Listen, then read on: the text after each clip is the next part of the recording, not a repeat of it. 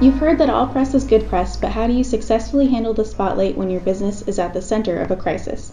This is Nina Barbero for Chamber Chat, and today we're speaking with Kathleen Hesser, a public relations expert of more than 30 years, with experience helping world-class athletes, celebrities, and executives build their brands and say the right things at the right time. You might not have heard of Kathleen, but you've definitely heard of her clients: Peyton and Eli Manning, Venus and Serena Williams, P. Diddy, Shaquille O'Neal, and even Pope Francis. Hello, Kathleen, and welcome to Chamber Chat. Hi, Nina. Glad to be here.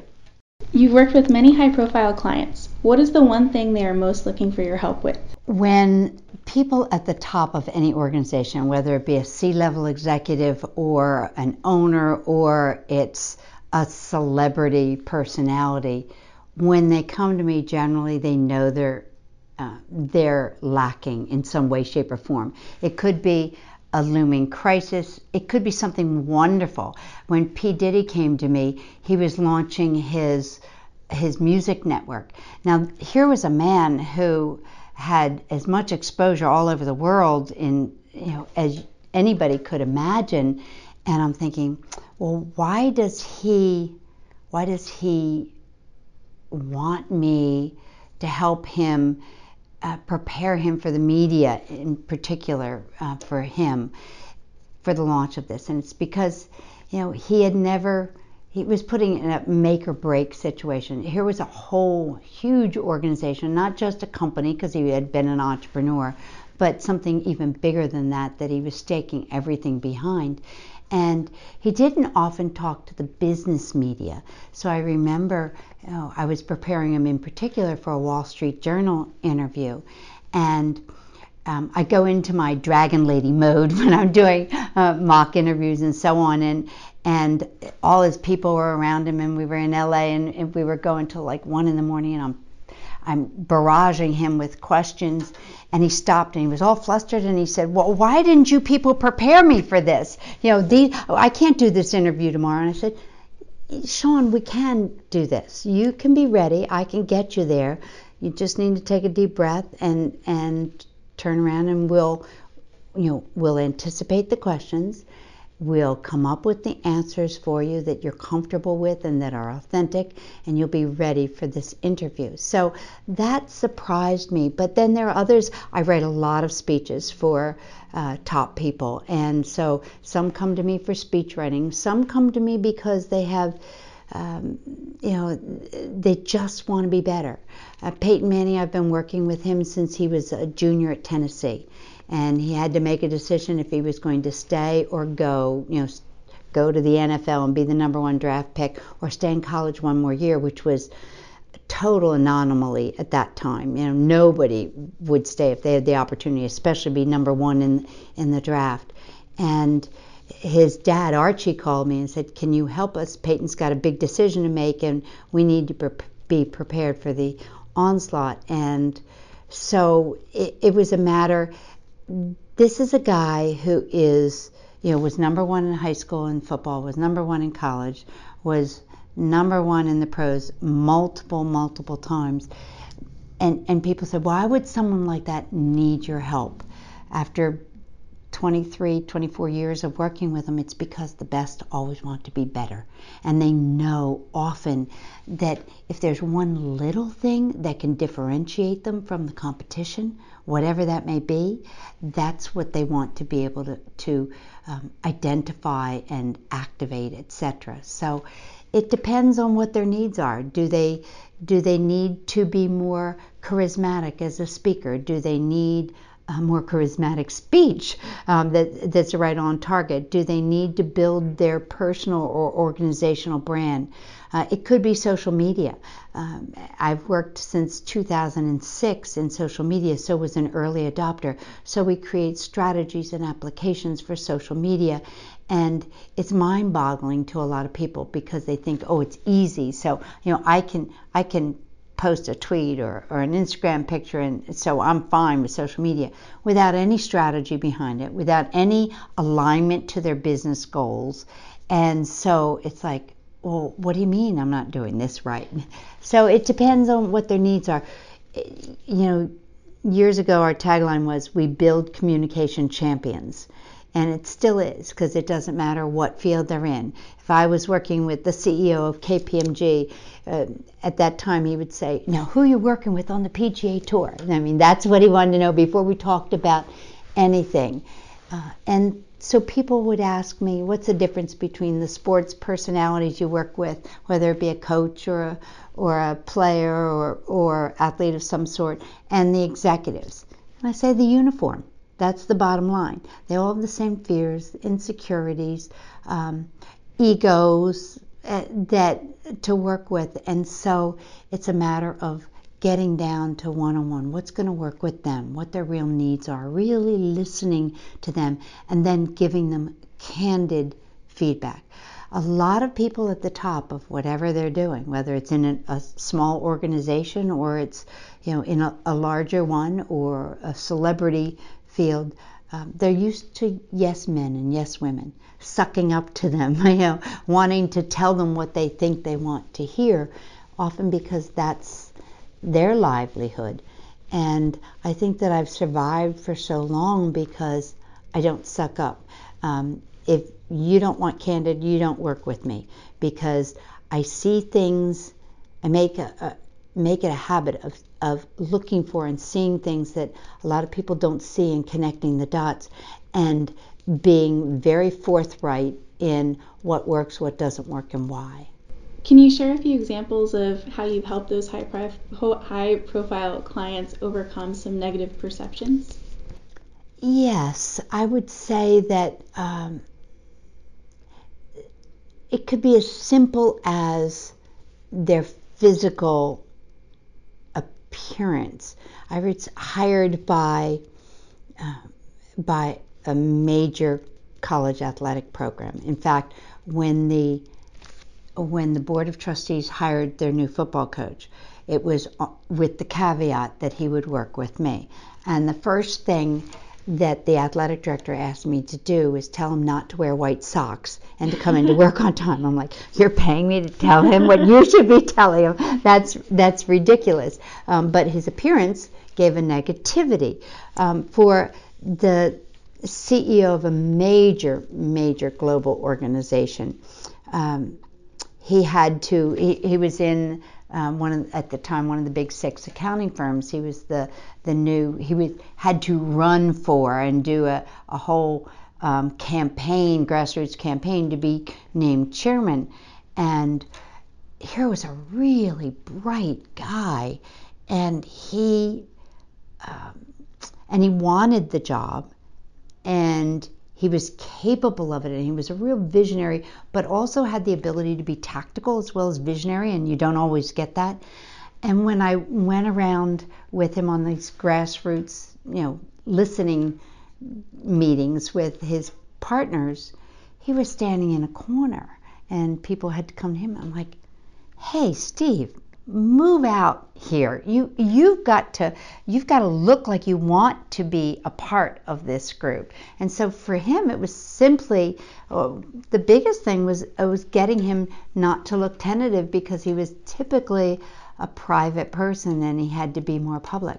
I remember the CEO of ESPN at the time, George Bodenheimer, who actually I understand lives in the Naples area. He started as working in the tape room, logging tapes and giving rides from the airport for their talent. And then he became the most powerful person in the sports industry as the head of ESPN and ABC Sports. And he was the humblest guy you could ever know. He was wonderful to work with. Just a pleasure from beginning to end. And he hired me to teach him to speak more dynamically. And I said, George, your brand, ESPN, is so charismatic and dynamic, etc. And you fight that. You're the opposite when you get up in front of an audience. It's like, ho-hum. I said, you've got to make that brand what they see, hear, and feel in everything you do. And I asked him to put his right arm out shoulder high and people listening at this podcast, if you do this, you'll get exactly what I mean. And you put your forefingers and your thumbs together in a circle, like the OK sign. And then I say, put the circle on your chin. On your chin, just like Nina just did. People follow what they see instead of what they hear. And what leaders in particular need to understand is that we are very much a visual society, more and more each day. And the vast majority, 68% of people learn by seeing, by the visual impact. So if what people are seeing, hearing, and your content doesn't mesh, doesn't align, they're going to believe first what they see. So you have an answer to something, but you look nervous, they're going to think nervous, and they're not going to trust the answer. If the sound of your voice contradicts the message, we've got everything under control. They're not going to believe it. And so it doesn't matter if you've got your content right if what they see and what they hear doesn't match the content. And so, all of that, there's so many ways that sometimes simple and sometimes much, much, much more complex. You can't make everything look and sound right and not have the foundation for what's right. If the culture is wrong, if the operation is not making people first and not doing what they're supposed to, you can't fix it all by saying something that's just right in a way that people are going to believe, because it's going to come up to catch you. Wow. Well, speaking of the visuals, let's talk a little bit about social media. What role are you seeing social media play in adding fuel to the fire during modern crises, and then how can a business sort of leverage that to help recover? Sure. Social media is inescapable now.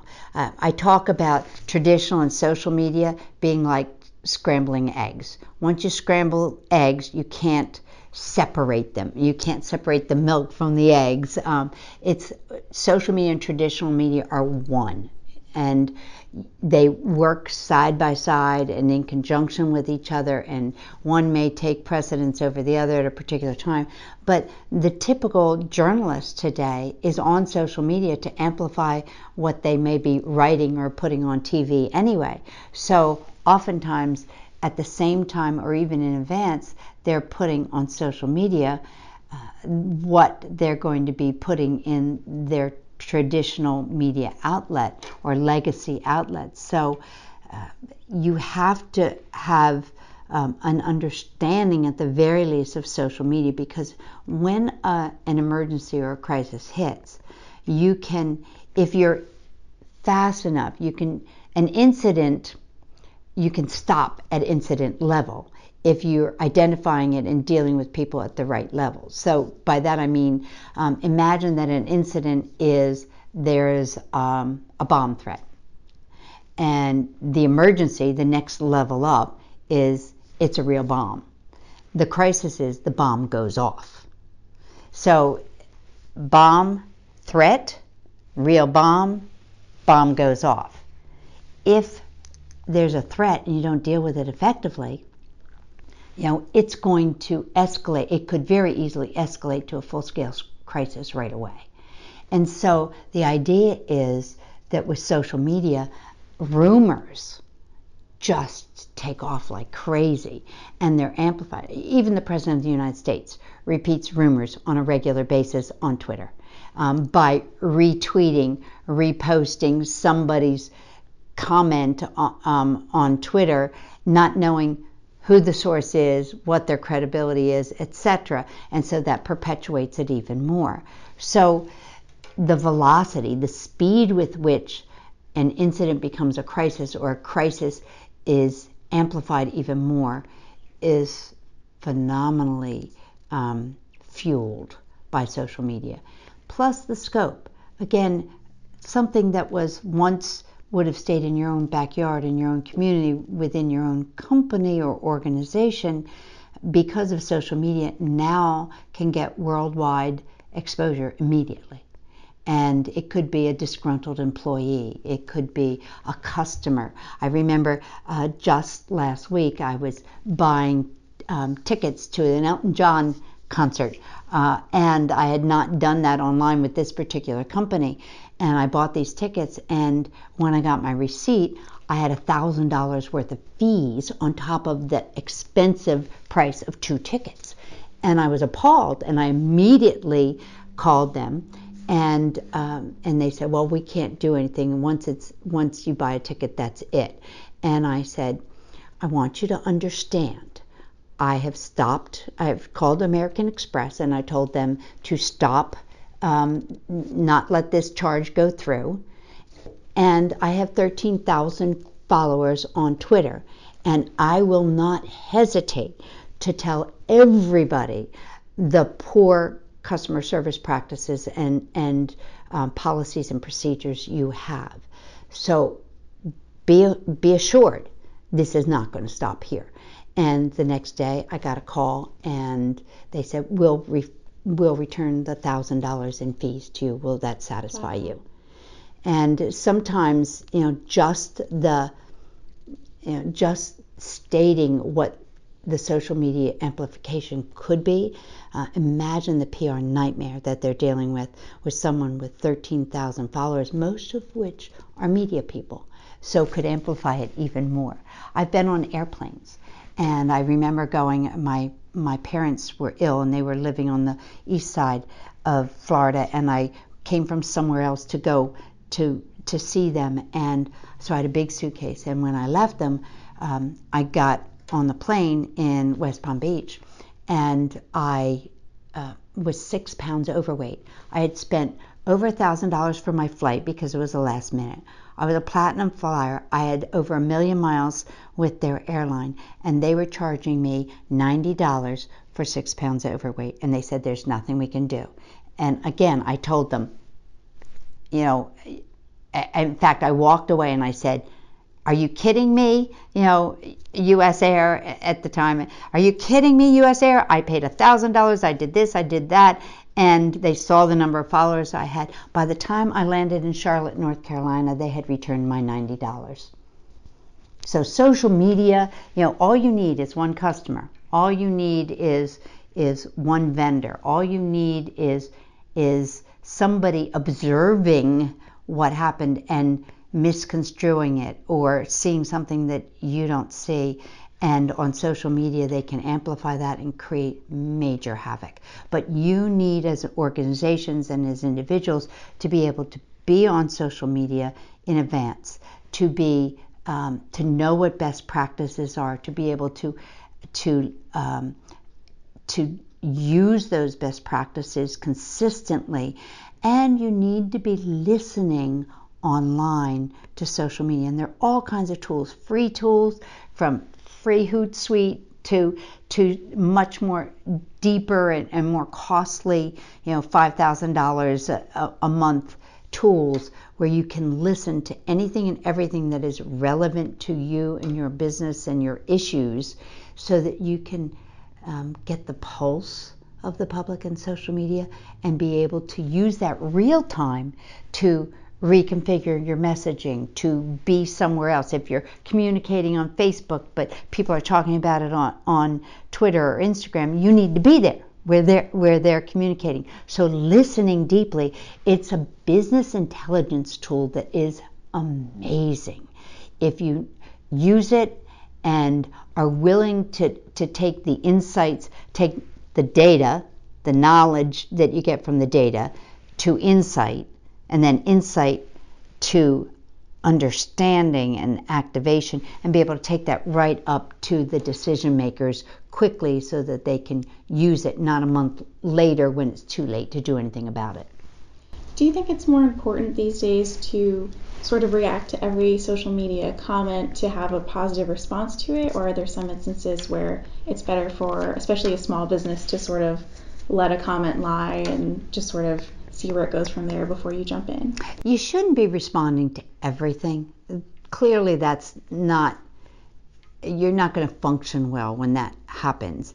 And again, if there is something that's really wrong, an incident or an emergency or a crisis, you're probably not going to have all the facts right away. And that's one of the keys in communicating in a crisis management mode, and that is that you will never have all the facts, and because it's so fluid, but you're going to have to say, this is what I know, this is what I don't know, and this is what I'm going to find out.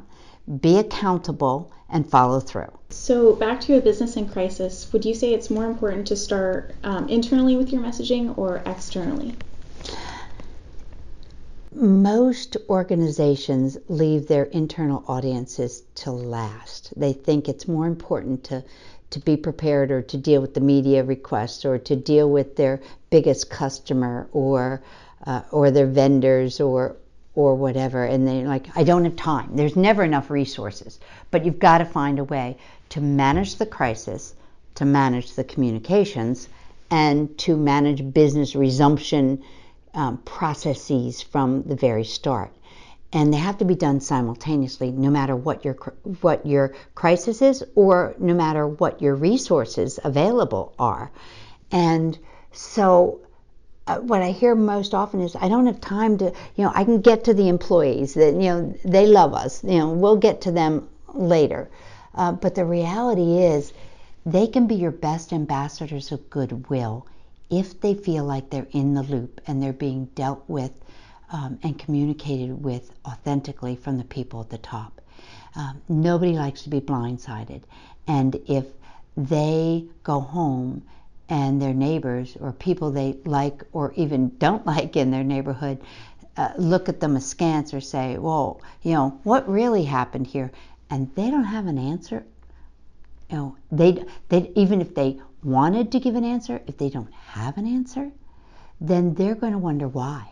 Why aren't you sharing with us what really happened, or what the solutions in progress are? Because they're the face of the organization in their home, in their neighborhood. I mean, most of the time they can't even tell their spouses or their significant others or their kids. They can't answer those questions. And if it pops up on the news, or it's in the newspaper, or it's on radio, and they said, hey mom, what about? Or hey dad, what's this? Or can you, and you don't have an answer that's believable, then they're not going to trust the people who are their leaders within the organization. What are some ways that a business owner can prepare their staff in advance of a crisis? What kinds of plans can they have in place? First of all, you need to have a written plan. A written plan. You can't have it in your head, because say it's in your head, Nina, and you're in the hospital at the particular time when it needs to be activated. And if it's only in your head, then it doesn't exist. Doesn't exist, So the reality is, you have to have a written plan and figure out who your key constituencies are, who are your stakeholders, and then who's going to be the best one to communicate how with them. But the written plan, part of it will be the communication, part will be the management. So who takes charge? Who is responsible? If it's not clear who's responsible, then you're wasting a lot of time, and it's becoming worse. So that written plan can help you with the management, the communication, and the business resumption. But you also need to do risk management. And that risk management, generally you'll have an interdisciplinary team of people, mostly inside people, but sometimes outside. It could be an outside attorney as part of your risk management team. It could be an outside PR firm or marketing firm. But sit down at least quarterly, or when there's a big change in the environment, either internally or the landscape in which you operate, and say, all right, what keeps us up at night? You in HR, what's your worst fear? You in finance, what's your worst fear? You in manufacturing, or you in the retail operation or online sales, what's your worst nightmare? And then you actually score those potential crises. And you score them based on the probability of it occurring and the impact if it does occur. So if it occurs, give it a 1 to 10. Is the chance of X worry occurring 80%? And would the impact of it occurring be detrimental, be a 10? Then if it's a 10 and it's 80% probability, it's in a high quadrant. So think of 4 quadrants. High impact, high probability. Low impact, high probability. Then you look at low probability, low impact, low probability but high impact, and you say, all right, where do I put my resources? I want to put my resources in right now to those issues that will be high impact and high probability. And it's funny, but unless you go through that exercise, it typically doesn't happen. It's the way you've always done business. All right, we're gonna look at this, or you may wait till once a year to really scour the landscape for what the problems may be, and then it's too late. So the key is with risk management, identifying those potential risks up front, and what the probability and the impact of those risks would be, and then where you need to put your resources when, and assigning someone to be responsible for it. And if it's say it may be medium impact, but it's low probability, maybe you just assign someone to keep an eye on it. And 3 months later, when you get back together again, that person brings up no change, or there's been a significant change, we need to readdress this, etc. And so risk management committee that's interdisciplinary and meeting at least quarterly, or when something significant has changed. There could be an illness of a senior executive that could be problematic. That might trigger a meeting. And then have a written crisis plan identifying incident, emergency, and crisis, and good examples for them that anybody could follow, and procedures. In an incident, this is what we do and who's responsible for it. In an emergency, this is what we do and who's responsible for it. In a crisis, these people are in charge, these are our priorities, and this is how we go about it. And then test your plan. Because anything on paper, as well put together as it is, you're going to find when you test it, something's not going to work the way you think it does. And unless you physically test that plan, it probably is not going to be as effective as you think. Can you share an example of testing your crisis plan? Yeah, I worked with a major manufacturing company for 25 years, Milliken & Company. They were my client, and they were a phenomenal company and still are.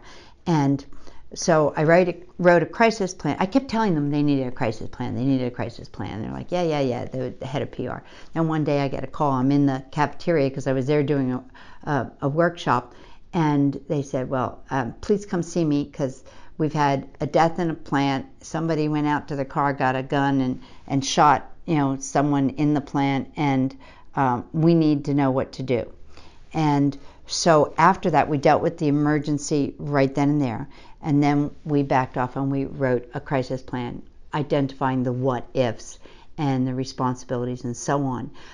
After we wrote that plan, and it was with a great deal of attention, and it wasn't something done overnight, and with I led a team of interdisciplinary people to do this.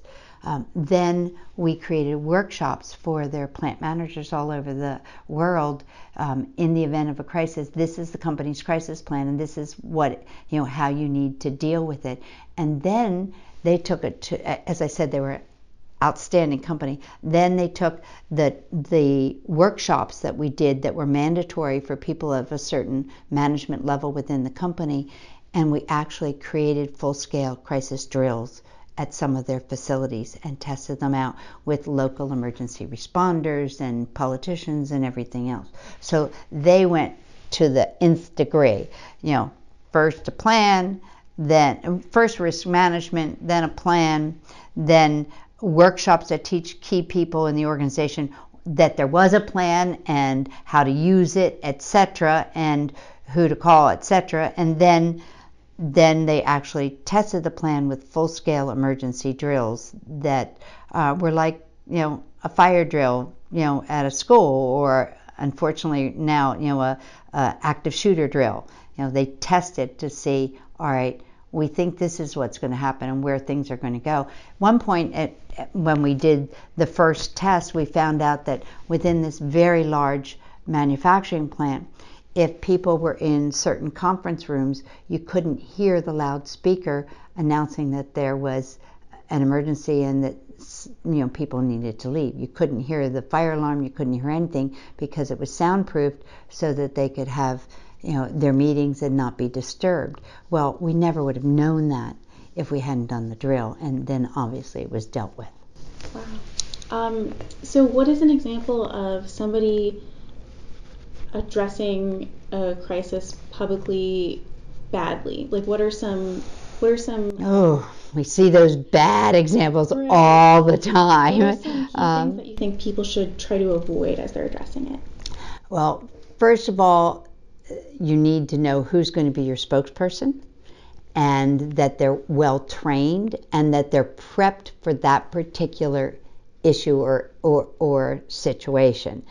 So just because they're the CEO or the head of HR doesn't mean that they are good communicators, or are good communicators on social media or on television. They may be great if somebody sits down and they're writing something in advance, and they can, in the paper they look fine, but on TV they look like a deer in the headlights, So you have to know who your spokespeople are. They need to be well educated and trained on responding quickly and effectively. And you need to know who your team is going to be to candidly test out the messaging in advance on different platforms, so that it's not left to one person, because what you think the issue is and what you think the best solutions are and what people are most concerned about are not necessarily what somebody else thinks out in the public. And basically, if you think, well, it's common sense, the reality is what you think is common sense and what someone else thinks is common sense is totally different. So are there any other words of wisdom you haven't shared that you think business owners should be aware of? Well, I thoroughly appreciate being able to be on the podcast and to be able to present to the Chamber group this morning. And I opened my presentation with a quote from Helen Keller. Worse than being blind is to be able to see and have no vision. How many times do you see indicators out there and you say, well, I'll get to it, or it's not as bad, and you ignore it, and then all of a sudden it's in front of you. Anticipate. Things move too fast these days, and in too many different directions, and too far, much further than they ever did in the past. And you can't afford, if you're with an organization, or you're a family and your job is to protect your family in case of a hurricane here or whatever, you need to be prepared up front, so that the intricacies of that particular situation, that you can give your attention to those unique elements, because everything you could figure out in advance and decide has already been decided. Well, thank you so much for your time, Kathleen. If you'd like to learn more about Kathleen's work, visit sportsmediachallenge.com or follow her on Twitter at sportsmediachal. Or at Kathleen Hessert, spelled Kathleen Hessert it's like dessert with an H. Hessert. Thank you. Thank you. Thanks so much for listening to this episode of Chamber Chat. Don't forget to tune in next Tuesday for a brand new episode. You can find us on YouTube, Apple Podcasts, Spotify, and all major podcast platforms. Don't forget to subscribe.